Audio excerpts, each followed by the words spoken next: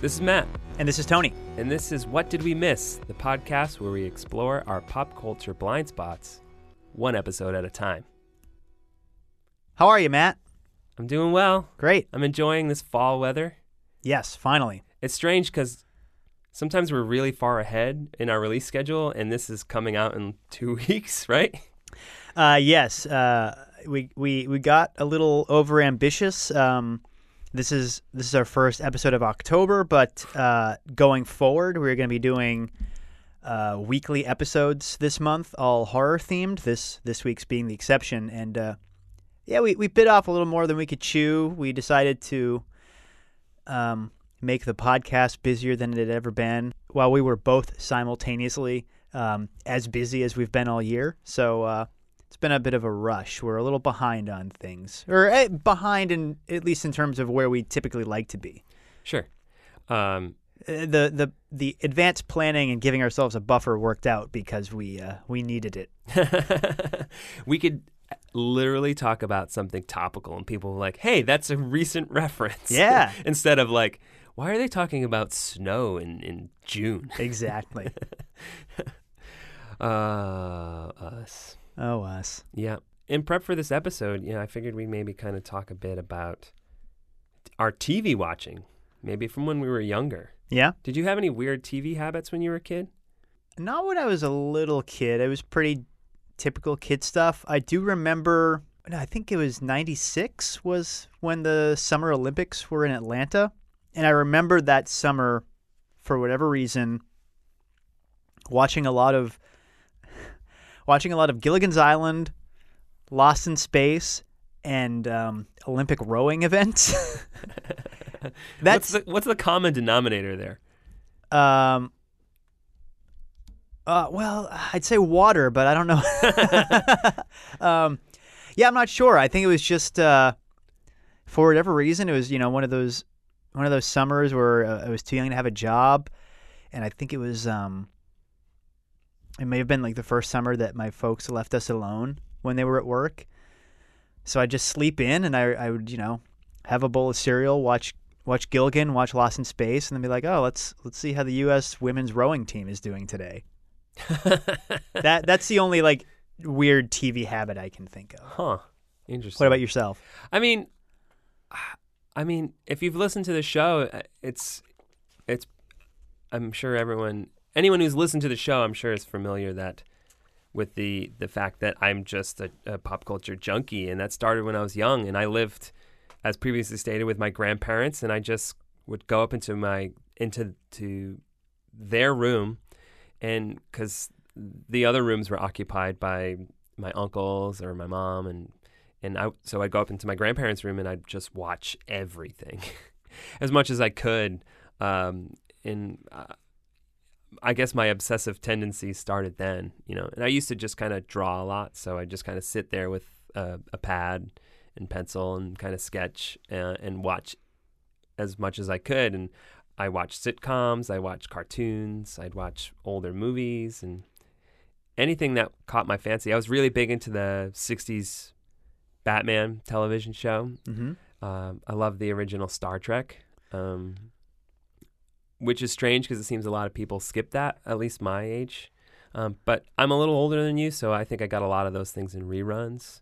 I didn't actually watch it in the 60s. Right. Not that old. Were there any TV shows that would be played in blocks, like multiple episodes in a row, that you would always tune in for? Yeah. Probably aforementioned shows. Yeah. I think were big for me. I'm sure there are others that I can't recall. I watched a lot of the big sitcoms when they were airing. So for me, that would be Family Ties and The Cosby Show. I was really big into Night Court. Okay. I love Night Court. Yeah, but I was obsessive. So I would I'd get the TV guide and I'd circle things in the TV guide and kind of read through and get prepped. So if there was a new season of television, I'd look to see the shows that I thought were really cool and interesting, and I'd circle those shows, and I'd try to watch as much as I possibly could, and just kind of read all the interviews and learn as much about television as I could. Well, that's a great segue because this week we've got a guest, which I'm super excited about. In a minute, we are going to be joined by Ken Reed, who is a stand-up comedian from Boston and is also the host of a great podcast called TV Guidance Counselor, where the premise is each week he has a guest on, frequently comedians, but he's had writers, he's had some pretty big actors from TV and film. The idea is that he has an immense collection, decades worth of TV Guide issues, and he will have a guest pick an issue, and they will go through night by night and talk about the TV that his guest would have been watching. That's a great premise for a podcast. It's a lot of fun, and I tell him this in the interview that I end up learning a lot about TV that I never actually watched, and it's funny. Hearing other people talk about it or even reading about it, that was sort of one of the inspirations for our show, is that we sort of had this well of knowledge or familiarity with things that we haven't gotten to ourselves yet. I was the same with Star Trek when I was a kid. I was watching Next Generation, but never watched the original. But I got a Star Trek encyclopedia for Christmas, and I lost track of how many times I read that thing cover to cover. So I knew all about it, but I hadn't watched it. And did you ever collect or go through the TV Guide? Or no, we didn't have TV Guide in my house. We had a subscription to the Boston Globe, and the Sunday edition always had a local TV listing that would have some articles in it. Mm-hmm. But I would certainly go through that, make sure I knew when my shows are going to be on, or if there's anything coming up that specifically I would look for movies, see if there are any movies going to be on that week. I don't remember if we had a subscription to it, but I remember them, like the size, mm-hmm. And just how it was laid out. I don't know if I would buy them. I used to go grocery shopping with my grandmother, and maybe I would buy them then, and especially if there was some sort of show on the cover that appealed to me. I don't have specific memories about that, but I remember having them and having them frequently and circling things. And that kind of eventually got to a point where I switched over to like Entertainment Weekly because I wanted more movies and all that kind of stuff. So we're going to talk about Barney Miller today, which is a show that I never saw prior to this. Yeah, same. And the reason we picked this is, it's a blind spot for the both of us, but also having been a fan of TV Guidance Counselor for a while, it's a show that comes up a lot, and Ken frequently talks about his love for this show. So I thought it'd be a great way to get him on, have him kind of talk through something that he's very passionate and invested in, and it'd be great to experience some classic 70s sitcom, which is kind of I get into it again in the interview, but I'm a little too young to have caught a lot of it in reruns. And, Nick at Night was really doing heavy, 50s stuff in rotation when I was, tuning in for they'd always have their summer block party things where it would be, Bewitched Be Wednesdays or Lucy Tuesdays or something. Yeah. Did you know anything about Barney Miller before watching this? No. Yeah. I think I was aware of it, and it was one of those shows that seemed probably to a younger version of myself boring. Mm-hmm. I was like, there's nothing wacky about this that I connect to. So maybe this isn't a show for me. Mm-hmm.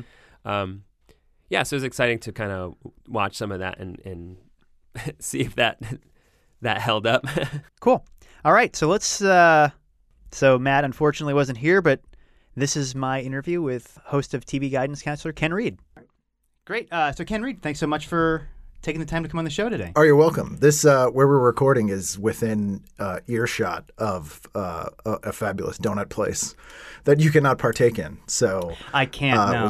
It was worth coming down for that alone. Exactly. The donut boom in Providence I've had to miss out on because of got a gluten allergy. Get the Cialis.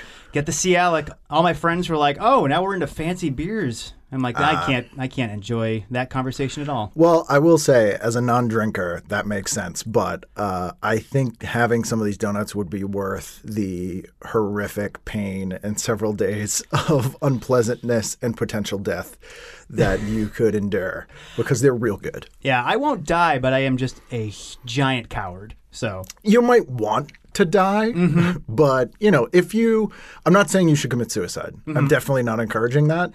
But if you were to, say you have some sort of fatal disease, you have 6 months to live, death by donut is a pretty good way to go. yeah, that's not. To be honest, my plan was just to post up in a McDonald's drive-thru and see how many times I could do laps before the symptoms started to kick in. Okay. I thought you were going to say you were going to rent a Santa suit, get a gun, and go to a mall and shoot yourself in front of everybody. No, I'm going to die by eating. Okay. Yeah. Fantastic. Yeah, that's a good way to go. But witnesses to the grossness that ensues would probably prefer that I killed them first. Yeah. Because I just inhaled an Earl Grey donut that was c'est bon. Yeah. You know what? Watching sometimes is just as fun. Oh, you're one of them. I am one of them. Yeah. I just like to watch. Yeah, I would have guessed that. Yeah. So, as a longtime listener of TV Guidance Counselor. So sorry and thank you. No, don't be sorry. Oh, it's so great. I know so much about TV I've never seen. But I have, so I came to the show in the last few years, so I haven't been with it since the beginning.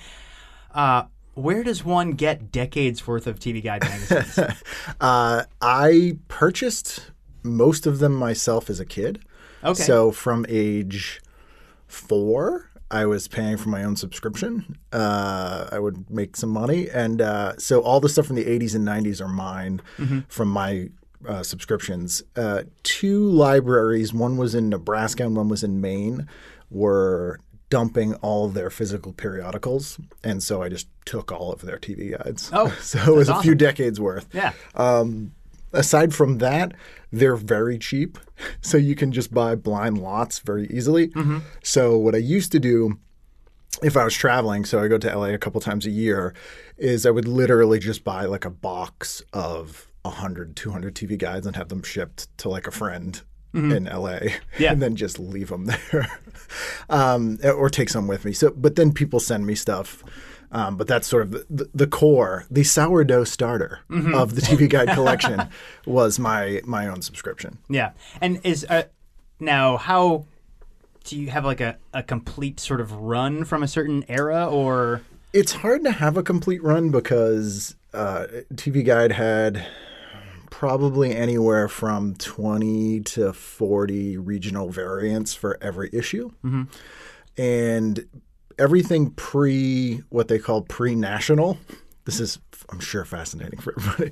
But if you're aware of things like if you're a wrestling fan, this is a good analogy where the WWF essentially went and bought up regional wrestling companies and folded them all under WWF. And that's what TV Guide did. So each region had their own TV magazine. Some were called TV Guide. Some were like TV Forecast or whatever it was. They bought them all. The Philadelphia TV Guide bought them all and folded them all under the TV Guide banner. So they're relatively uniform after that. That was in 1957, I want to say. But before that, there's 15 years of TV Guides in some cities. Like New England, New York, they had TV Guides starting in like the early 40s. So there's a lot of weird variations. So I may have 20 copies of the same issue, but they're all different because they're from different regions of the country. Sure. Now, does the content change besides the actual TV listing, or? Yeah, so the articles will be the same, but each issue has some regional writing. So there'll usually be like a regional update, a couple pages. But then inside, it's free reign. So there's totally different ads, all the UHF stations, there's different shows, there's regional, local ads. It's pretty varied. Interesting. Yeah, I learned a lot about TV Guide today. Still published. We didn't have a TV Guide subscription, but we would always get the TV Week in the newspaper? the Globes version. Yeah. My only memory of it is it must have been when the season of Star Trek The Next Generation was coming back, after the cliffhanger where Picard was Borg? assimilated by the Borg. So like the cover was him as Locutus. Yep. And it scared the shit out of me. Yeah, I think it was like 91 probably. Yeah. Yeah, that was one that if you're looking for a Boston Globe free TV Guide edition to hit your nostalgia button, that one is the one you will find everywhere. Because if it had Star Trek on the cover, like, nerds. Yeah. But that one pops up specifically for whatever reason. Yeah, I just remember not just being aware that Star Trek was on in my house, and not knowing the context, and seeing the good guy as the bad guy, and just my 6-year-old brain just kind of cracked. Are you only child or? No, I have a younger sister. Okay, so you're the oldest anyway. So so your parents were watching Star Trek? Yes. Okay. Yep. But it became it was a family thing. It was. Yeah. That show was enormous. Like the Next Generation. I've never been a Star Trek person, but Next Generation was bigger than the original series. Like as far as expanse of people that watched it, it really was an odd show that really captured whole families, but also like teenage girls and like wide age range. It was very, very strange. I mean, Riker's a hunk, so that explains the teenage girls. Once he grew the beard. So absolutely. It's the same as Michael Gross on Family Ties. When he doesn't have the beard, you're like, what the hell is this? What is this? Right. I've come to find in talking to people for the show that so many more people watch Star Trek Next Generation than I ever would have guessed. Like people that I would not have thought watched it. And almost all of them dislike or have zero interest in the original series of Star Trek. Like they're almost two totally different, unrelated things. Yeah. And I don't think many people who watched Next Generation were watching it because it was related to Star Trek original series. It was just like a new show. Yeah, it certainly didn't. Not having seen the original series at that point didn't make that an obstacle to get into it. It was also in like a weird black hole for sci-fi because it started in 86, so it was 4 years after the last like big Star Wars thing, 3 years. Yeah. Which is huge in like kid years. Like anything that's a high school length of time is a totally new group of people. Right. And there wasn't really any sci-fi stuff on television at that time. And it's pre-T2 kicking it off again, but there was like a 3 or 4 year period where there was not a ton of mainstream sci-fi stuff. So I think it sort of filled a niche that people didn't know they wanted. Mm-hmm.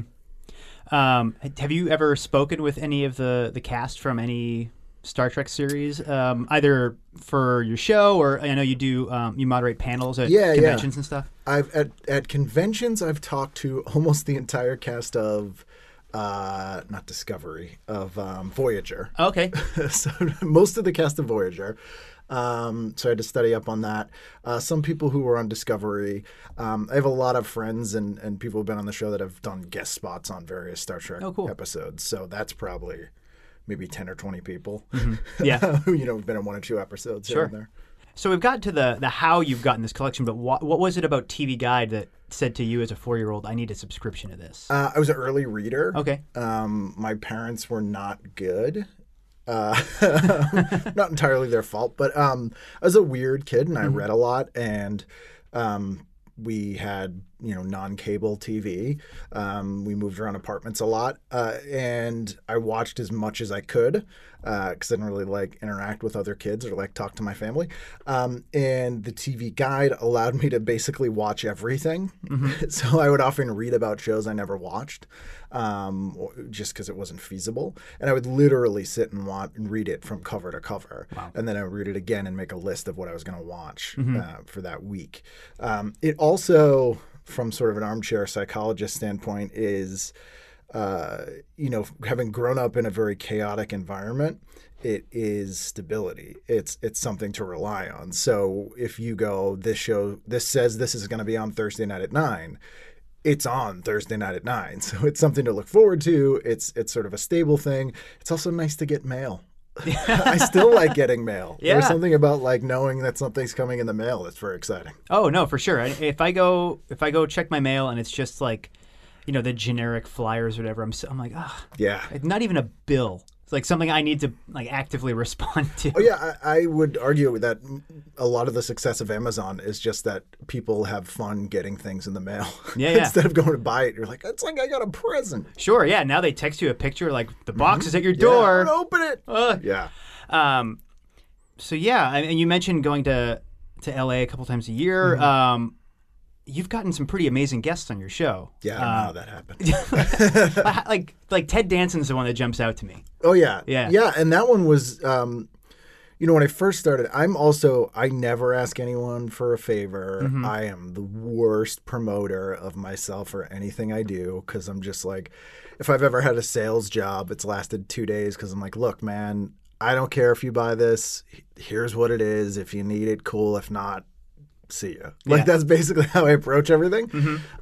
So when I first started, I realized I do know a lot of people from just random various things that I've done over the years between music and comedy and 500 jobs and all kinds of stuff. So I sort of just started with people that I knew, and then they had fun and they would recommend it to friends of theirs.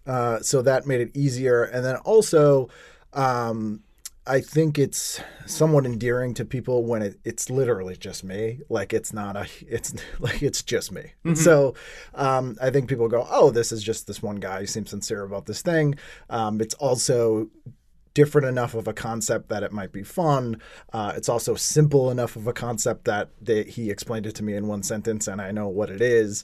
And also I can look at people who've guessed it on the show and none of them have been murdered. So clearly this is all right. But Ted Danson is buddies with Jonathan Katz. Okay. And I know Jonathan Katz from stand-up in Boston. And so Jonathan introduced me to Ted Danson. So that's how it was like that simple. Yeah. He was just like, yeah, cool. And we were supposed to do it 3-4 times. And, he was always busy because he's Ted Danson. And then he was like, oh, I'm really sorry. I owe you. I'm like, you don't owe me for not being able to do this free thing. You're fucking Sam Malone, man. Yeah. Yeah. So it's, so that's basically how that one happened. Yeah, that's awesome. And you talked to Penelope Spheris. We did an episode on her specifically talking about Suburbia not too long ago, but that was great. And she's the best. Yeah. And I know her from punk rock people. Like when she did Decline 3, my old punk band, we played with Naked Aggression, who's one of the bands that's featured in that movie. And, so her and I had a bunch of mutual friends. And in addition to just always loving her work, Sure. So yeah, she's one of those people that there's this weird phenomenon that's happened with the show where I sort of inadvertently have a much larger number of women on the show than men. For a couple of reasons, I think. One being that for whatever reason, the stuff that I gravitate towards tends to be made by women or the work of women for whatever. I don't know why. 2, one of the things about the show is there are people who I would like to know more about. Essentially, I'd like to read a biography of that doesn't exist. So I'm just going to go get it. And by the nature of the 21st and 20th century in the United States, mostly women have not been allowed to tell their stories for whatever reason. So those are the people I'm like, I need to know about this. Sure. And the other thing is that they just say yes weirdly, which totally blew me away because I thought it would be the complete inverse. Some dude I don't know randomly is like, hey, will you be on my show? And I'm like, yeah, come over to my house. But I realized that women have to be so much savvier and stronger to deal with stuff, to navigate the sort of entertainment world. Oh, sure. That they're much less uncomfortable with that stuff. And the only people I've ever had who are like, hey, back off, what are you, gay? Which has happened. Really? Oh, yeah, have been male actors. Back off, homo. That kind of stuff. Yo, yeah. It's real weird. Yeah, that's the weird baggage that you have to bring to the situation to go from, hey, do you want to be to my podcast, to I want to sleep with you. Yeah, what are you trying to pull, man? Oof. Yeah. Oh, yeah, that's a surprising number of actors have had that reaction. Wow. Yeah, well, their therapists have their plates full with those. Yeah. Jeez. I think part of it is too that because of the era I grew up in, a lot of the people who from the celebrity standpoint that I want to talk to are people who I don't want to say are on the downside of their career, but they're definitely not as in demand as they once were. Sure. And for the most part, women are used to that. They're like, whatever, I'm just a working actor, and maybe my visibility peaked at some point. I'm just plowing through. And a lot of the guys are extremely bitter about it, or feel like they've been screwed over, or like they're very suspicious. Oh, yeah. And it's not fair to say that's the ones that have been in that category. There haven't really been many, but I think that's part of it. Yeah, that's sort of like I'm not a has-been chip on their shoulder. Yeah, which they aren't, and but thinking that is weird. Exactly, for sure. So one thing I've learned from listening to your show, and this is going to get us to the topic of today's episode, is you're a big fan of Barney Miller. Yeah. Yeah. So tell me a bit about that. What's your sort of relationship to what is it about the show that's drawing you to it? Barney Miller, especially for people that grew up in New England, was ubiquitous on TV 38. They showed it an hour, sometimes 2 hours every day, in addition to MASH. It's a very 70s show, even though it went into the 80s. As a kid, I did not like it. It seemed very boring. I also had a real, visceral aversion to all things 70s. And Barney Miller is very visually 70s. And it was kind of gritty and gross looking, and it was like gross New York. Yeah. And, it's essentially a show that's just 5 characters, almost always dudes in one room talking, which as a kid, that sounds like the most boring thing ever. But I did love Night Court, which is sort of Barney Miller Jr. in a lot of ways. Okay. Because, which I found out later in life, a lot of alum, especially Ranjol Ouija, who created Night Court, started on Barney Miller. So Barney Miller really begat Night Court in that if you're a comic book fan, Night Court is the Carnage to Barney Miller's Venom. Oh, okay. There you go. We could say. So I love Night Court, and I watch that all the time. And then later in life, I rediscovered Barney Miller probably in my 20s and was like, how did I not think this was the greatest thing ever? Because especially after watching decades of sitcoms and having started to do stand-up, and I realized how hard it is to do a compelling, funny, bittersweet show without ever leaving one room and having, very limited characters. Because it really is essentially a show about paperwork. It's a cop show where you never see any action. Even when there is cop action, you just hear about it. It's happened, and they come back and they're telling somebody. And it's like a play. And the fact they're able to pull that off is amazing. You have 200 episodes of that. Major recastings. The show just got better.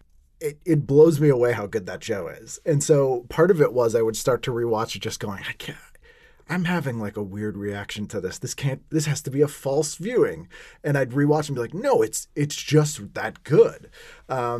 And I realized that Night Court didn't pull off what Barney Miller did, in that they got sillier. The tonal shifts of the sort of serious stuff with the comedy didn't quite mesh as well as Barney. Like, you could tell it was someone who was under the tutelage of Barney Miller without quite being able to do what was done on that show. So I love it. It's the characters are great. It's really funny. It also is this weird social time capsule where they'll have these really heavy discussions about like the Vietnam War, or like, can you rape your wife? I didn't watch that one, but I read the description, and because marital rape was not illegal at the time. Right. And it's still not in some places. Jesus Christ. But to have a conversation about that in a very organic way with jokes that aren't at the expense of the seriousness, they're jokes that people who deal with horrible things every day would make, And it's silly too sometimes, like there's an episode where there's a guy who thinks he's a werewolf, or, there's one where they think the precinct is haunted. But it's just awesome. And then like the more I learned about the show, the more I liked it. And Danny Arnold, who created that show, he was kind of a bastard, and he managed to convince the studio after 3 episodes that he wouldn't do it in front of an audience anymore, which was unheard of in the 70s. So that show was not shot in front of a live audience, which is craziness. And it's a bottle episode every week. Like, Right. that's nuts. That's nuts. What do you know? What reasoning he had for not wanting to do it with an audience? Because I don't know if you've ever been to a TV taping, I they're haven't. the worst. The worst. So a half-hour sitcom, as an audience member, you're probably there for 6 hours, and it has fun. It's awful. They swap out jokes all the time because they're trying to play to the audience there, who are in this very unnatural, unpleasant sort of hostage situation. And you're tied to that one night to shoot. And he was like, I'm not making a show for the 100 people that you've managed to convince to be kidnapped for the night. It really hinders us in what we want to do. So he shot it whenever. They sometimes shot for 12 hours. They sometimes shot over 2 days. They swapped things out because they thought they were better, not because they got a better reaction from the audience. Because sometimes sitcoms suffer from that, in that, an audience isn't going to laugh at the same joke 3 times. So you swap it out to keep them laughing. And that's sort of a weird thing to do when you have 100 people in a crowd and you're making a show for millions of other people who aren't there. Right. Exactly. So as a writer, showrunner, he just hated that. It was, he felt like it was very hindering to making something good. Yeah, I mean, imagine it's going to be kind of demoralizing to be like, well, we already shot the joke I wanted to tell, Yeah. but we got to change it up so they'll keep laughing. Right. Yeah, and I don't know if it's because they didn't film with an audience, but one thing that struck me watching this, and even we've done an episode on Taxi, and that whole 70s era of sitcoms kind of a black hole for me because I'm a bit younger than you, so these shows weren't on reruns.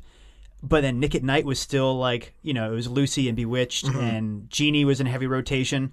So I had everything that came before it and everything that was happening after it, Right. but that middle part's gone. And with Barney Miller and also with Taxi, like, they're never mugging. Like, it's never that cheesy sitcom delivery where, like, here's the pitch, there's the laugh, let's Yep. wait for them to settle back down, and then to keep going with it. It's downplayed. And some sitcoms, everyone sounds the same. So every character is interchangeable. They're just writer vessels. Right. And for shows like Taxi and Barney Miller, the characters are very, very, very solid. So every joke they make, every line they have comes from that character and who they are. So they don't need to mug. Like, it works with the character.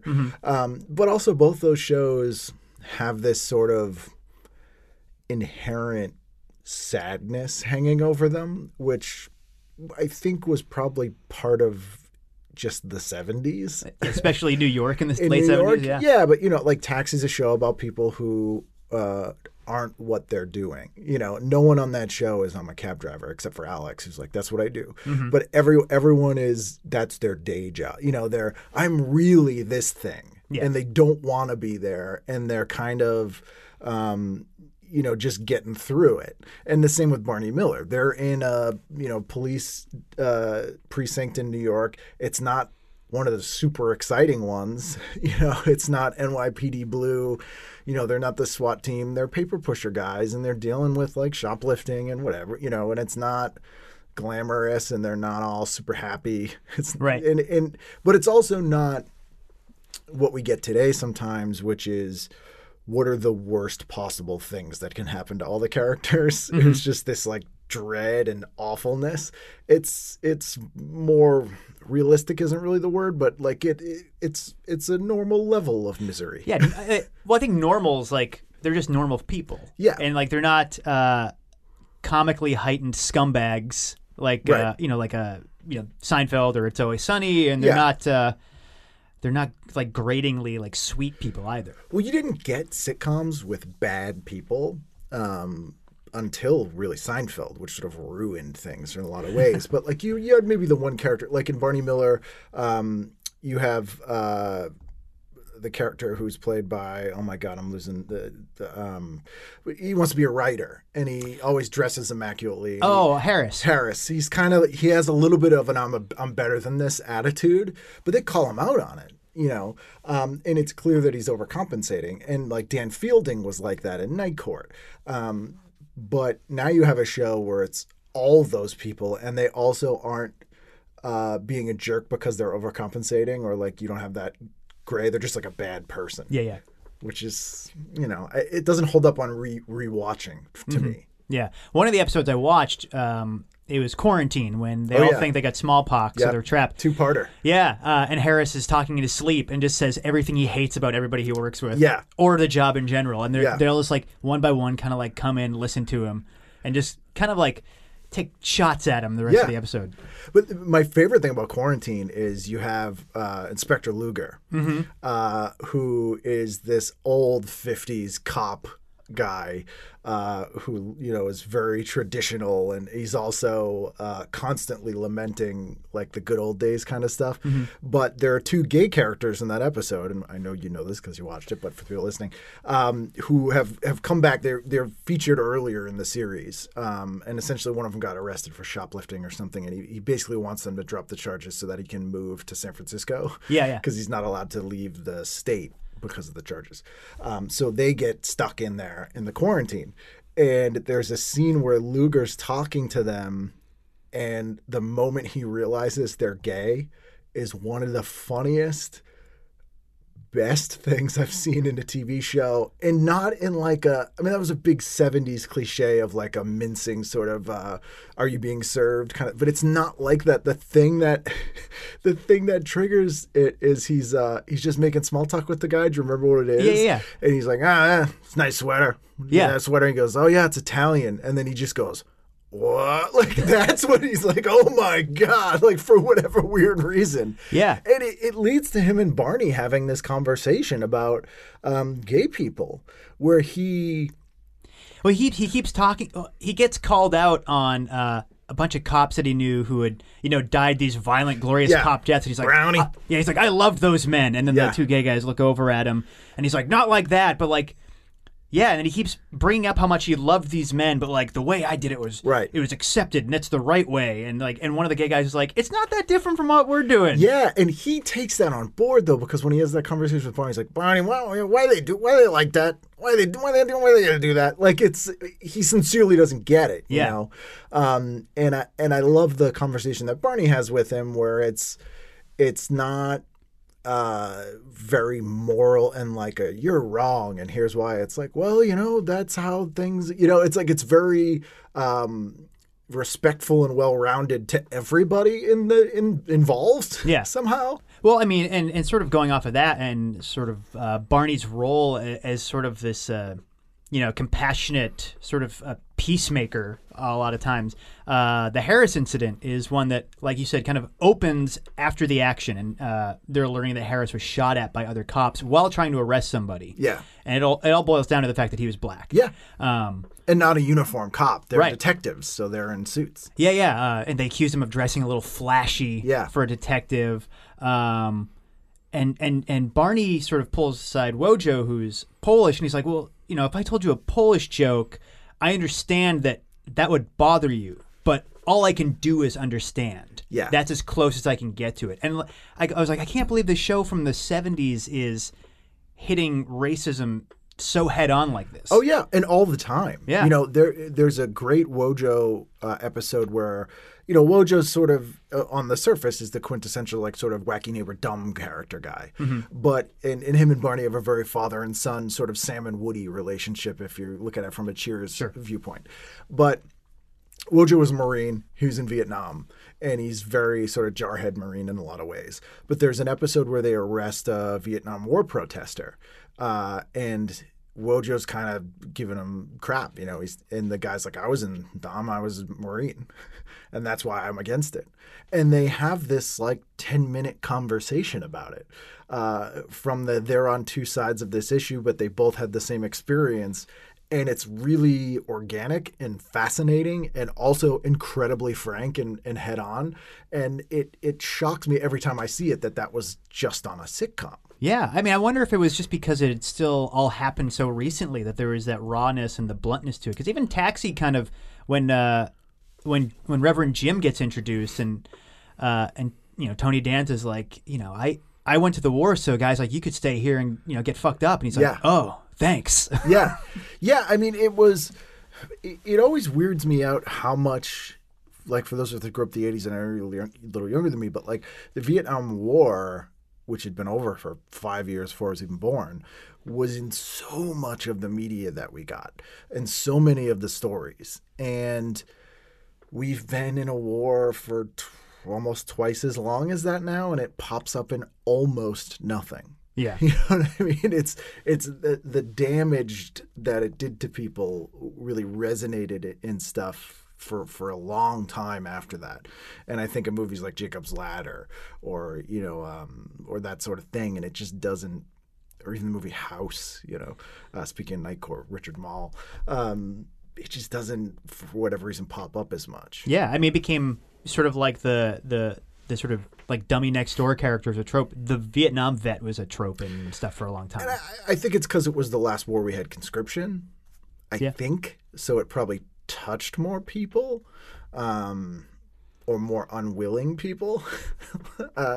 But I don't know. It's weird how much it pops up in that stuff. Sure. Yeah, and to your point, unless something is specifically about the current war we're in, Right. like, it doesn't tend to pop up as often. Yeah.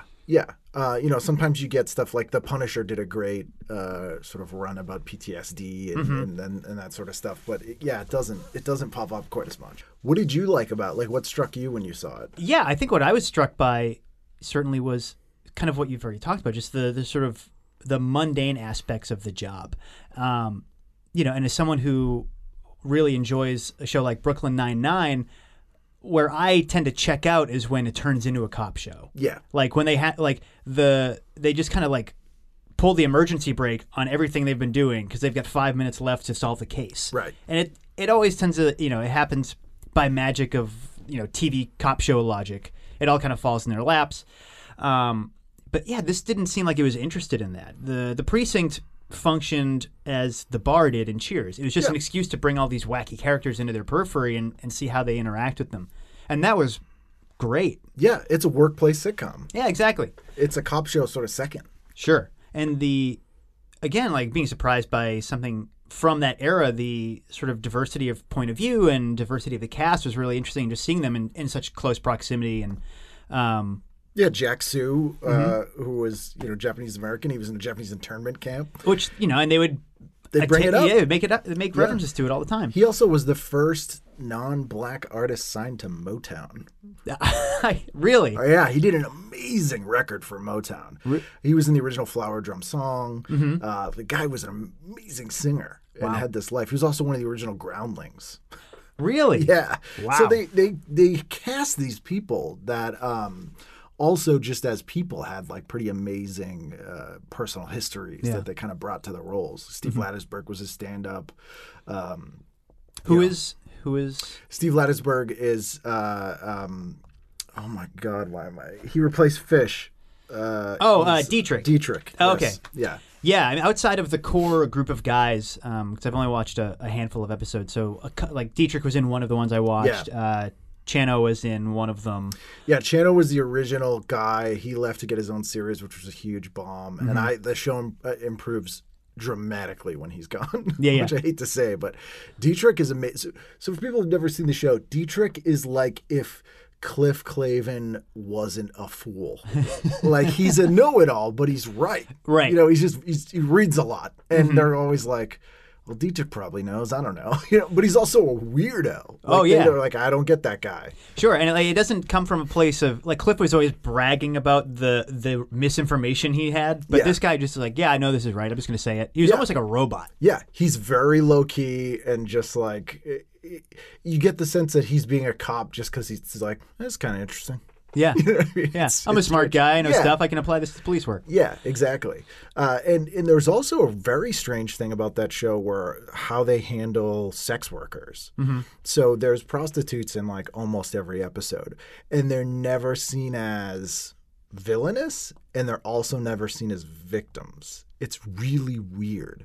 It's almost the way that like woke people will talk about it now, which really shocks me, because I know the 70s were obviously a little more permissive and whatever, but they're kind of just like, yeah, you know, that's their job and they do their job and whatever, it's fine. You know, like it's very weird. Yeah, there is a prostitute in quarantine. Yes. And so when they sort of realize that we might all have smallpox, and Barney's like, have you been inoculated? And she's like, for what? And he says, smallpox. And she goes, well, let me check my list. Yeah. Which is, you know, you'd get those kind of jokes on Night Court too. But, you know, this was like, there's an episode where Jack Sue gets to know this prostitute because she's in so often, and he asks her out.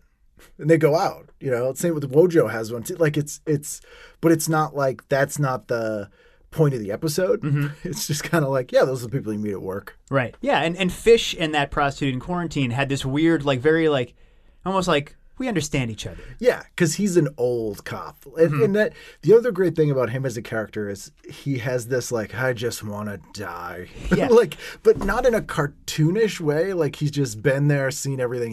He's it's that I'm getting too old for this shit. I can't wait to retire. But you believe it. Yeah. It's not like, you know, the Lethal Weapon version. Sure. It's like this guy's just counting the days, man. He's done. Yeah. Well, she asked him how long he's been a cop, and his response is, I was the first. Yeah. Did you watch the one where they accidentally took 8 pot brownies? Yes. Where when they come back and they're like, the old guy's jumping from rooftop to rooftop. Yeah, he turned into a super cop. Yeah. And there's that one creep who was one of the guys who shot at Harris in that other episode. And he's just like, oh, Fish, your wife was so hot. I'm still going to try to get with that. Yeah. And then he eats the pot brown. He's like, you back the fuck away from my wife, dude. Yeah. What's wrong with you? Who he's always complaining about otherwise. Yeah. And also, if you watched TV or movies in the 80s, this is a cavalcade of character actors. Everyone from everything pops up in this as some weirdo, and you'll recognize them. Yeah, I mean that's a lot of fun going back to, especially this era of stuff. Again, I kind of missed it, but seeing people who are like on their way to superstardom, or people who may have been like, you know, their star was plummeting, and yeah. There's an episode with Stuart Penkin, who I've had on the show. He did the voice of Earl Sinclair on Dinosaurs. Oh, cool. Probably know him from. But he's been in a billion things. And one of his first roles is in Barney Miller, and he plays a mailman who's been stealing people's mail. And I almost used this clip to open my show instead of the one from Lost Boys, but they're like, you know, people need that mail. He's like, I give them the important stuff. They always get the TV guide. It's like, but it's so funny seeing like young him, and he pops up. It's just like everybody.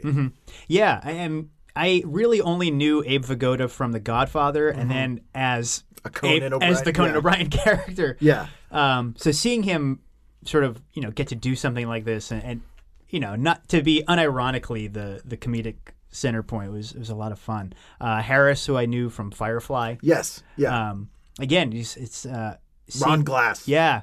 Seeing him young and spry and sort of on top of his game, and such a different character too. And he's Shakespearean. I mean, that guy has a voice and a presence, but he's playing like a very vulnerable, insecure guy. Yeah. And there's a subplot in 2 whole seasons where he doesn't have a place to live. He was trying to buy a place and he can't. He falls through and he has to move in with Dietrich. And it's not wrapped up in one episode. They don't always talk about it. Like they'll mention it here and there. Like Dietrich's like, hey, what time are you going to be home tonight? Like that. It's like very subtle and weird. I like that kind of stuff where they have, it's not serialized, but there's definitely ongoing character stuff in that show where it does help to watch the show in order. Yeah, it's not necessary but rewarding if you've been sticking with it the whole time. Now, do they ever do anything outside of their office? There's 2 episodes I can think of where they leave the office. No, maybe just one. So the office is their main office and then Barney's office as well. It's kind of one set. But there's one where there are these people who are being evicted from a building, which was a huge thing in New York in the 70s where they were, you know, they burned people out of tenements and they won't leave. And so they go in to talk to them. And they actually, that episode takes place in this like burnt out tenement building. And then, the other one I'm thinking of is they did a backdoor pilot for Fish's show, Fish, which lasted 1 season. So They go to his house. I kind of don't count that because it's a backdoor pilot, but those are the only two I can think of. Wow. And it, like I said, it went for over 200 episodes, and I can think of 2 times they left the office. Yeah. I mean, they clearly had something if they didn't need to change the scenery. That's so hard to do. I mean, that is a true. I mean, the performers are great. It's an awesome ensemble cast, but to have that's a true writer's show. Mm-hmm. It is so hard to write a 25-minute funny, engaging play every week that has 0 action and 1 setting. Yeah. That's almost impossible. Yeah, and then to be juggling such heavy issues like with the racial stuff with the Harris incident, and I mean talking about his performance. I mean he's going from them kind of joking about the way he's dressed to giving these like rage-filled rants about what nobody's saying. Yeah. And then cut to another episode and he's just flailing around the office high on pop brownies. Yeah. Yeah, it's and the weirdos they would bring in to play the criminals. Some of the ones from the episodes I watched were a flasher who had no control, and then a Wall Street guy who lost his job and has been begging for 3 years. And so the whole B plot is him and his wife bickering about what's more demeaning, begging for money or being a cog in the machine. Yeah. The nature of it being a police show lends itself so well to what kind of goofy criminal can we introduce? And that's the X factor. Right. And that'll always be where the silliest stuff happens. But at the same time, they make them characters as well. There's one where there's a Russian violinist who wants to defect, which was big in that happened often in the 70s. People, they'd send a gymnast over or someone, so Barney has to go toe to toe with the State Department. And it's silly on the surface, but it's actually a really tense episode when it's kind of this silly thing, and it ends up this defector talking to the Russian embassy guy, and they're having a conversation about the nature of dictatorships in the middle of the show. It's fantastic. Yeah, there were 2 Polish characters in Hash, the one where they eat the pop brownies. And there's the whole idea of we left Poland so we could express ourselves freely, and the great crack where he's you people from America don't know what it's like to be oppressed, and Harris is how long have you been here exactly? Yeah, but it's a different thing. Oh too. yeah, completely. It's to have that many different viewpoints and experience levels and characters, and to do them all well. I don't know how you do that. Yeah, I don't know either. And again, I think to your point about the 70s and just sort of a bunch of people with, these really deep, raw personal and cultural wounds, just we just all got to live together and we got to figure our shit out. Yeah, they figured out. And that was the thing, too, in the 70s before TV changed in the 80s with the Reagan Morning in America stuff, where it was, we still did get realism, quote unquote, in the 80s, but it was still much more aspirational, and it wasn't as reflective of the day-to-day kind of gunk. And the 70s was much more matter of fact about it in a way that was kind of this is what we deserve. Right. We screwed this up, so sorry. Sure. It was kind of that attitude, which was you would very rarely get a show that would do that now. Right. Yeah, I mean, 80s and 90s sitcoms definitely did not reflect any remote sense of normalcy in terms of day-to-day American life. I mean, I feel like Roseanne, Grace Under Fire sort of did with that struggle, but what happened was they got much better data about who spent money. And they didn't have a name for it, but it's tween girls. And they said tween girls don't want to watch shows that reflect their parents not paying the mortgage. They want to watch aspirational stuff about people older than them that are glamorous. They want to watch 90210. They want to, which then morphed into things for a variety of reasons, but the things the Kardashians and that sort of stuff. So they were that's how we make money. A show like Dr. Quinn Medicine Woman, which I never liked because it sort of is an example of my bias against shows without electricity. But but that show was enormously rated. huge. It was essentially the number one show on that network. And they canceled it because it made them no money.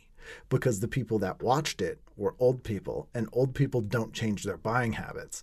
So you can't influence them with ads. So it's a useless, from an ad perspective, it's a useless audience. Yeah. So they canceled the show. Sure. And that one in particular didn't leave a lot of room for product placement. No. There's no other way to put that stuff in there. Yeah. So it's when they started figuring that stuff out, which is also where you got shows having a lot less time to sort of marinate. Shows don't even get a whole season. Cheers would have been gone after the first season. It was in the bottom 10. Sure.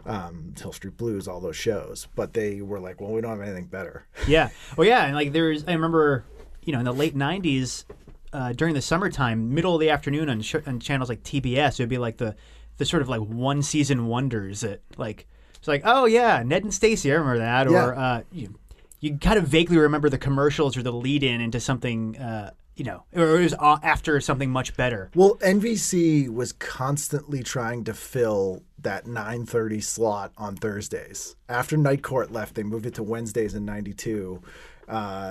They had 3 really solid shows, and then they could not find a show to put in that slot. And they had shows that did well just because they had the 3 shows around it and ER. So you had like Veronica's Closet, Caroline in the City, The Single Guy, like shows that are not great, but would be the number one show by far now with the number of ratings they were getting, where it's just like they couldn't figure out what worked. Right. Yeah. The whole ratings thing too is sort of what was bad 20 years ago. Like execs would be killing themselves to get that kind of stuff now. The number one show on television now, from just a numbers standpoint, would not crack the top 200 in 1995 or 1999 even. Yeah. Everything's niche now, which is good and bad. Yeah. I think you do get an opportunity to see some more experimental and sort of daring stuff, but at the same time, too, it's a lot of trend chasing. Yeah. I mean, it's weird, too, like the streaming model is very strange. So one of the things that I've been lucky enough to get to do since I started doing the show is I pitch a lot of shows to various entities, which is bizarre. But I've learned how sort of Netflix and Hulu and Prime and all those networks work. And it's not anything that makes sense. Essentially, they don't care how many people watch a show. It doesn't matter. They want new subscribers to come on because of one show, because that's how they make money. You go, oh, I don't have Netflix. I want to watch that one show. I'm going to pay the $12 a month, and then I forget about it, and it just keeps going. So the reason they canceled the Marvel shows, which Disney spun as we're taking them to our thing, which had nothing to do with it, is Netflix basically said, look, everyone who's going to sign up for Netflix to watch these shows has signed up. That means we make no more money off it. Essentially, if everyone that has Netflix watches this show, so it gets 100% of our viewers, it's no good to us. Yeah, that's money they've already got. Yeah.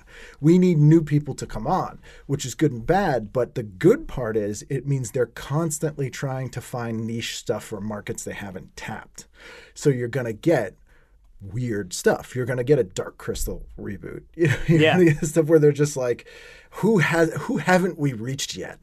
And so also as a result, there are audiences that, and it's sort of a patronizing thing, but you might get good work out of it, that haven't been catered to or programmed to, that will be now because they're an untapped market. Right.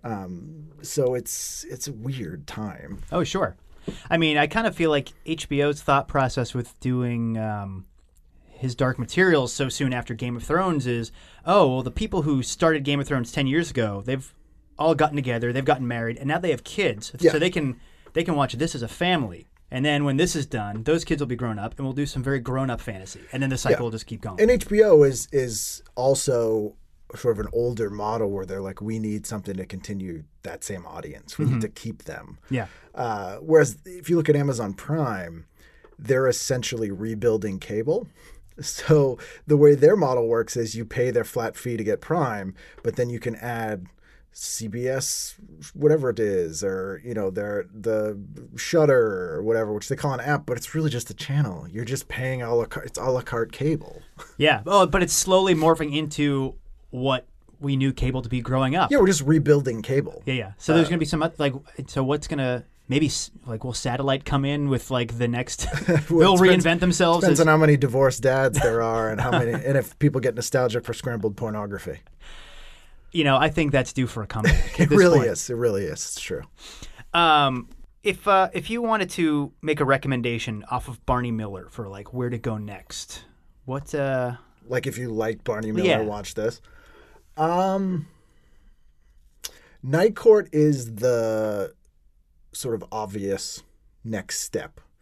But weirdly, the show that has more in common with Barney Miller is the first season of the John Larroquette Show. Okay. Which he did immediately after Night Court. And Dan Harmon got his start on that show. That show is John Larroquette playing a recovering alcoholic who's ruined his life. And the only job he can get is as the night manager of a bus station. And it's shot on film. It's at night. It's a dirty, gross bus station. There are sex workers hanging around. There's people who don't want to be there. He's constantly being tempted to go back to drinking because it's terrible. But it's a lot more like Barney Miller than Night Court was in a lot of ways. It's great. The second season, they moved it to the daytime. They started shooting on a video. They tried to make it much more sitcom-like. Mm-hmm. But the first season's fantastic. Also, they write Lenny Clark as a gay policeman, and Lenny had no idea his character was gay. And it's very clear that the writers did not like him. And it's one of my favorite things because he sucks. But yeah, it's great. And what is it about, you said that Night Court is sort of like the Barney Miller Jr., it's a little sillier. Yeah, I mean, I love Night Court, but yeah, it's Reinhold Luigi, who was one of the head writers on Barney Miller. He basically did his version of Barney Miller. It's sillier because I think of just the cast a little bit. Like Harry Anderson is a little bit, it doesn't have the gravitas of Hal Linden. Mm-hmm. They don't get into the sort of heavy character dynamic stuff about race and gender and stuff as much. I think part of that is just because it was the 80s as well. But at the same time, Mac marries Quan Lee on that show because he saved her family when he was in Vietnam, and he marries her so she can move there. And then they fall. There are things like that. But it's a little broader. Sure. It's a little more of a sitcom. And when they do have what my wife calls Night Court moments, which are usually when Harry Anderson makes this very sincere speech, it doesn't seem natural. And the tone shifts weirdly, but it's still a very enjoyable, fun show. Yeah. Yeah. That was another one that I remember kind of being on, but, whether I was too young or I don't know if maybe it was just on and nobody was really paying attention to it in my house, but it was kind of there. But TV 56 used to air it at 5 and 5:30 every night, but it went from 82 to 92. Mm-hmm. And 92 was a really weird transitional year where all these big hit shows that had been especially for NBC, were their cornerstones from most of the 80s all ended. So Cheers ended, Night Court ended, Miami Vice ended, which had actually gone into the 90s. Dallas, you had shows that you didn't know went until 1992. Yeah.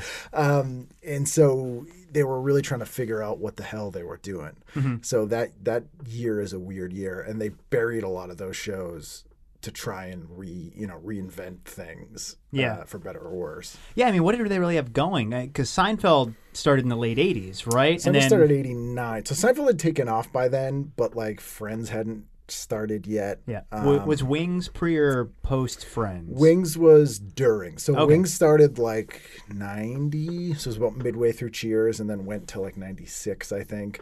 So they started to get their footing. In my opinion, the best sitcoms of the 90s that hold up the best are Night Court, not Night Court, Wings, News Radio, Spin City. Wow. Those three shows, and Mad About You, are the best sitcoms of the 90s. Better than Seinfeld, better than Friends. I never liked Friends. I realize it's become the Brady Bunch of millennial generation. It really has. They watch it all the time. They can reference everything. And that's probably about what it should be. Seinfeld was innovative at the time. It was very funny at the time. I do not find it holds up to rewatching because all the humor is plot-based. Yeah. It's sort of I can't believe that, and not character-based, whereas News Radio, Mad About You, Wings, and Spin City are much more traditional and sort of timeless. Yeah. Yeah, News Radio is fucking weird. It's great. It's such a strange show. Yeah. It kind of blows my mind because I did not engage with anything Joe Rogan did afterwards. Yeah. So I still think of him as just like Joe the handyman. Yeah, which is about what he should be. Right. So every time someone's like, oh, Rogan blew my mind on his podcast this week, I'm like, Joe the handyman? Yeah. Yeah. I mean, he blew Phil's mind when he That's true. fixed the treble on his radio, Yes. and then he learned that rap had lyrics. It's true. I was always a big fan of Third Rock from the Sun. I always thought that was a weird one. I could never get into it. Like, that was too silly for me. Yeah. And it might have been that I was too old. But I loved Kate and Allie as well. Kate and Allie is the sort of two most underrated 80s sitcoms that went on for a long time that I don't think people revisit are Newhart and Kate and Allie, which were weirdly both on Monday nights on CBS, which was a great night lineup because you had Murphy Brown later, but like Designing Women, Frank's Place, just a great night of television. And Kate and Allie's amazing, and I love Jane Curtin, and I just didn't like the way she was used on Third Rock from the Sun. Yeah. It was like too broad. Also, I love John Lithgow and Buckaroo Banzai as Lizardo, and I was like, this is like Lizardo light. Yeah. I can see that. I think for me, going back a few years ago and rewatching it, what I didn't realize when I was a kid is that, they are 4 aliens forced into human bodies at 4 different points in a human's life cycle where the only thing on your mind is sex. Yeah. So it's a super horny show. It is, but it was also like family viewing, and I'm like, we watched this, but I couldn't watch The Simpsons. It was the weirdest thing. Every episode is just about how any of them can get laid as quickly as possible. It's how coded it is, like they present it more like a French farce. Yeah. It's more like Benny Hill, whereas weirdly a lot of people I grew up with or people that I know when they were growing up, their parents banned The Simpsons because they felt it was disrespectful. Yeah. I mean, it was like, what? I think it was just the fact that it was animated. Yeah. It was just like, oh, cartoons can't talk like that. Yeah, even though the sort of history of not adult but like primetime cartoons had been the majority of sitcom cartoons were primetime cartoons for adults. Yeah. Flintstones, Jetsons, Hi Honey I'm Home, like those were all nighttime shows. Sure. The Flintstones were in cigarette ads. Yeah, of course. Yeah. And we're also, so this is going to be coming out beginning of October.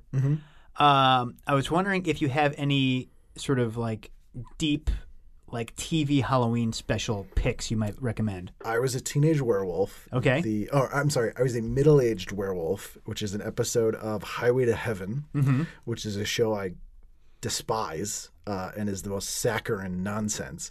But their Halloween episodes are fantastic. They did 3 of them. Michael Berryman plays the devil in the first one. Michael Berryman was in Hills Have Eyes. Oh, okay. But this one is written and directed by Michael Landon, who starred in I Was a Teenage Werewolf in the 50s. And it's very smart and very funny. And it also manages to capture what Halloween felt like when you were 12 years old better than anything else I've ever seen. It just is perfect. It's always on my list. My So-Called Life's Halloween special, the Nikki Driscoll one, is always has a special place in my heart because that, I was 14 when that was on and they're 14, it was just like, that was my year. Yeah. That year. I watched that one every year. Newhart, Take Me to Your Loudon, which is play on War of the Worlds, has some of the funniest jokes that show ever had. Some stuff they got away with, I can't believe. Basically all the town folk think that War of the Worlds is real, and they're like accusing everybody of being an alien. And at one point, Stephanie accuses Bob Newhart's wife, and she goes, "Whenever we go into town, she's always buying batteries." She's like, Stephanie. And it's like such a joke that I can't believe they, like that kind of, but it's also very funny. The Roseanne ones, as much as she's an awful person, all of their Halloween episodes are fantastic, and just really managed to capture that sort of blue collar. You're gonna go in the hole financially to do a dumb thing that you all enjoy. Yeah. Those are the ones that I watch every year for sure. Cool. There's a bunch of shows too that had Halloween-like episodes, didn't air on Halloween. Like Facts of Life had an episode called Seven Little Indians. That is, there's Maurice LaMarche is in it playing Rod Serling. There's murders. It's just craziness. That one I always watch every year, but that one aired in like April. Yep. So you get those every now and then. There's an episode of The Hogan Family with zombies. And there's a 2-part Halloween Growing Pains in sort of the bad years of Growing Pains when Kirk Cameron post-cocaine became incredibly religious. But it's a 2-parter anthology, and it's really weird. There's a better Halloween episode in season 3 of Growing Pains where Ben goes to a Halloween dance. That one I like quite a bit. Was the Punky Brewster the episode Perils of the Cave? Punky, that wasn't a Halloween episode. It was just a one-off traumatic experience for everybody. But they did that a lot. Punky Brewster, man, there's a 3-parter where Henry goes into the hospital with bleeding ulcers because his photography business burns down. So they take Punky and put her in Fenster Hall to get adopted by people. And there's a guy who comes in named Blade who tries to steal a kid, and he has a knife fight with Mike, and it's like this grim thing. There's another episode of Punky Brewster where she hears about the Night Stalker on television, the actual murderer, the Night Stalker, and is scared. And Henry has to have this conversation about her, how there are murderers in the world, and yes, sometimes they kill kids, and like just this horrific thing. Wow, and they played that beat a lot, because I remember my introduction not just to the Challenger incident, but to NASA in general was Punky Brewster. Well, because they had written her as wanting to be an astronaut for a season and a half before that happened. There's also one of the meanest things I've ever heard on television, ever uttered, was on a Punky Brewster episode. Ooh, what was it? There's an episode where there's a janitor, and she's an idiot savant. She plays the violin, but she's also mentally challenged. And they're learning about classical music, and she's kind of in the back of the class, and they see her moving the bow. And Alan, who was such a dick, that kid. Yeah, he was obnoxious. Irredeemable dick. He would be the star of the show now. But he goes, hey, what are you going to do next? Play a mop solo? And so, which is actually funny.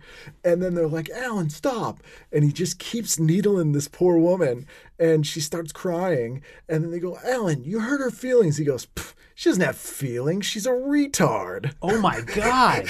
But kids I grew up with said stuff like that. Yeah. You know what I mean? And so Mike kicks him out of class and makes him have to write a report on the Special Olympics or something. But like, even as a kid, I was like, oh, my God. Yeah. It's like...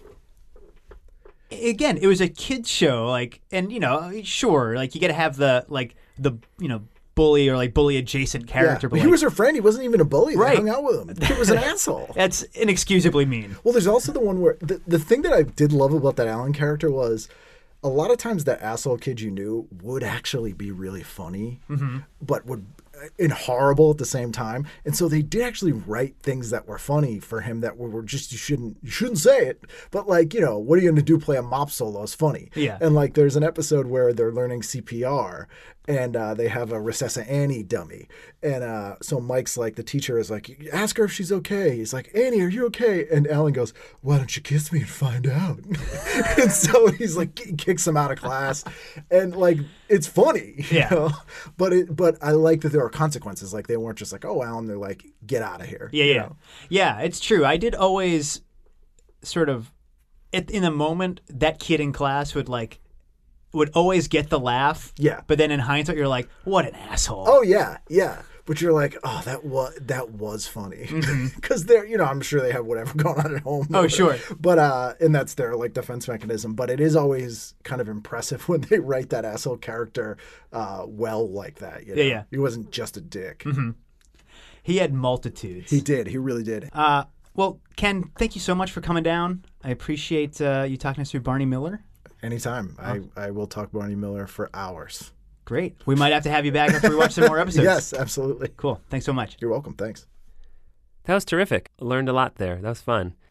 It's funny, I never really put those comparisons together, but his experience with the show was pretty much mine, where I did gravitate towards Night Court over Barney Miller.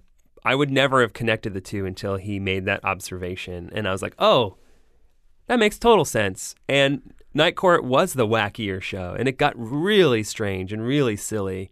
I haven't watched Night Court in a long, long time, so I don't know if it holds up. But I enjoyed watching Barney Miller.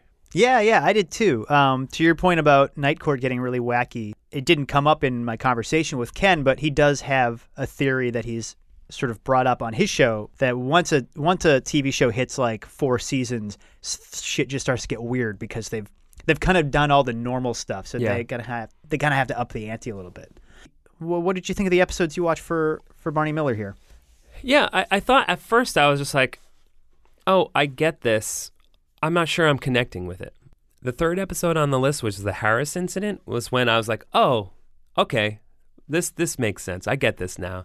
And I was really surprised with how it talked about race. I didn't expect that from a show from the 70s, I guess. And maybe that's my own, I don't know, lack of imagination or unfortunately feeling that we're smarter now when we aren't. Right. I think there's a sort of a double-edged sword to the conversation around what you quote unquote can and can't say in TV and movies anymore. And I don't love getting into that discussion because I feel like a lot of times the person who says, "Oh, you couldn't say that now," they're usually coming from it from a wrong-minded place.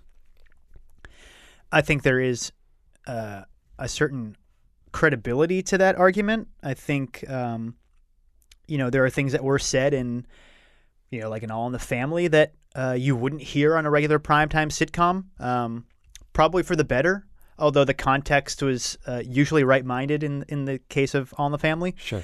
But I also think you get this really, the flip side is you get these really blunt conversations about something like race in a Barney Miller. Yeah. And again, All in the Family. Yeah, I wasn't surprised, but there's so much overlap with this show and Taxi, which we did an extensive episode on. They really feel like two peas in a pod. I do think it's interesting how we've sort of, because our relationship to and our definition of what a sitcom is has evolved so much since the 70s, that the term bottle episode has sort of become this descriptor for full series. But so many of the shows from the 70s and even earlier, like Lucy and The Honeymooners, all took place in a single location. This show did. Taxi mostly took place in a single location. Cheers. And obviously there'd be moments where they'd leave, and they don't. In the episodes I watched for this, they didn't leave at all. But that felt sort of like the bread and butter for a lot of these shows. And I don't know if that was because it was more affordable to just have a set with some actors and just have them kind of interacting with each other each episode. But I thought that was kind of interesting that this is the show is a bottle episode show. Right. But I thought the cast was really great. Everyone was really funny, and everyone kind of gets their moment to do their thing. And it had that overlap with a lot of my favorite shows from the era where it's like, these people are all really sad,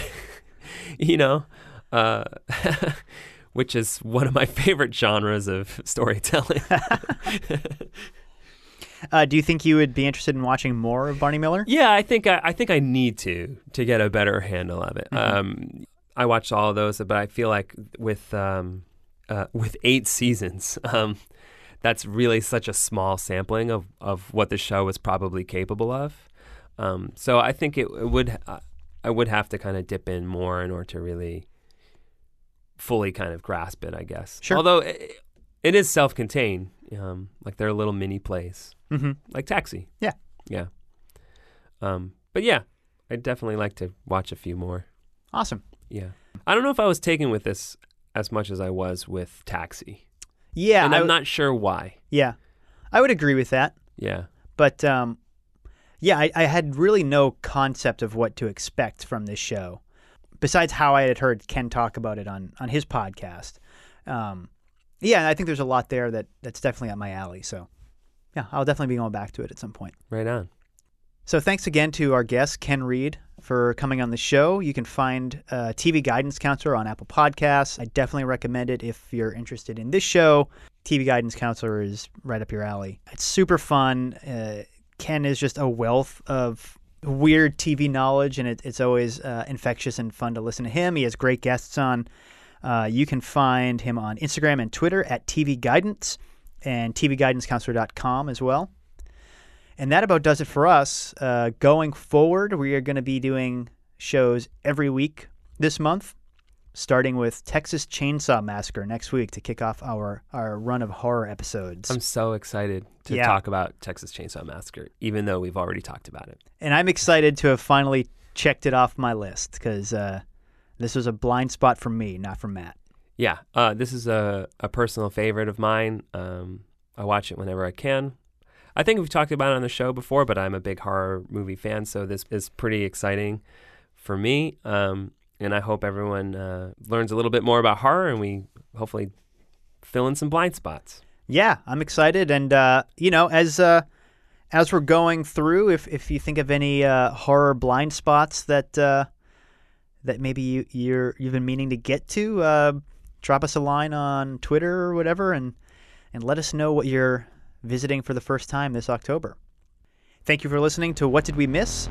You can follow and subscribe to us on Apple Podcasts, Spotify, Stitcher, and Google Play. Drop us a line at whatdidwemisspod@gmail.com. And you can follow us on Twitter, Instagram, and Facebook at What Did We Miss? Thanks as always to the What Cheer Writers Club in downtown Providence. You can find them on Twitter and Instagram at What Cheer Club, and you can learn more about them on their website at whatcheerclub.org.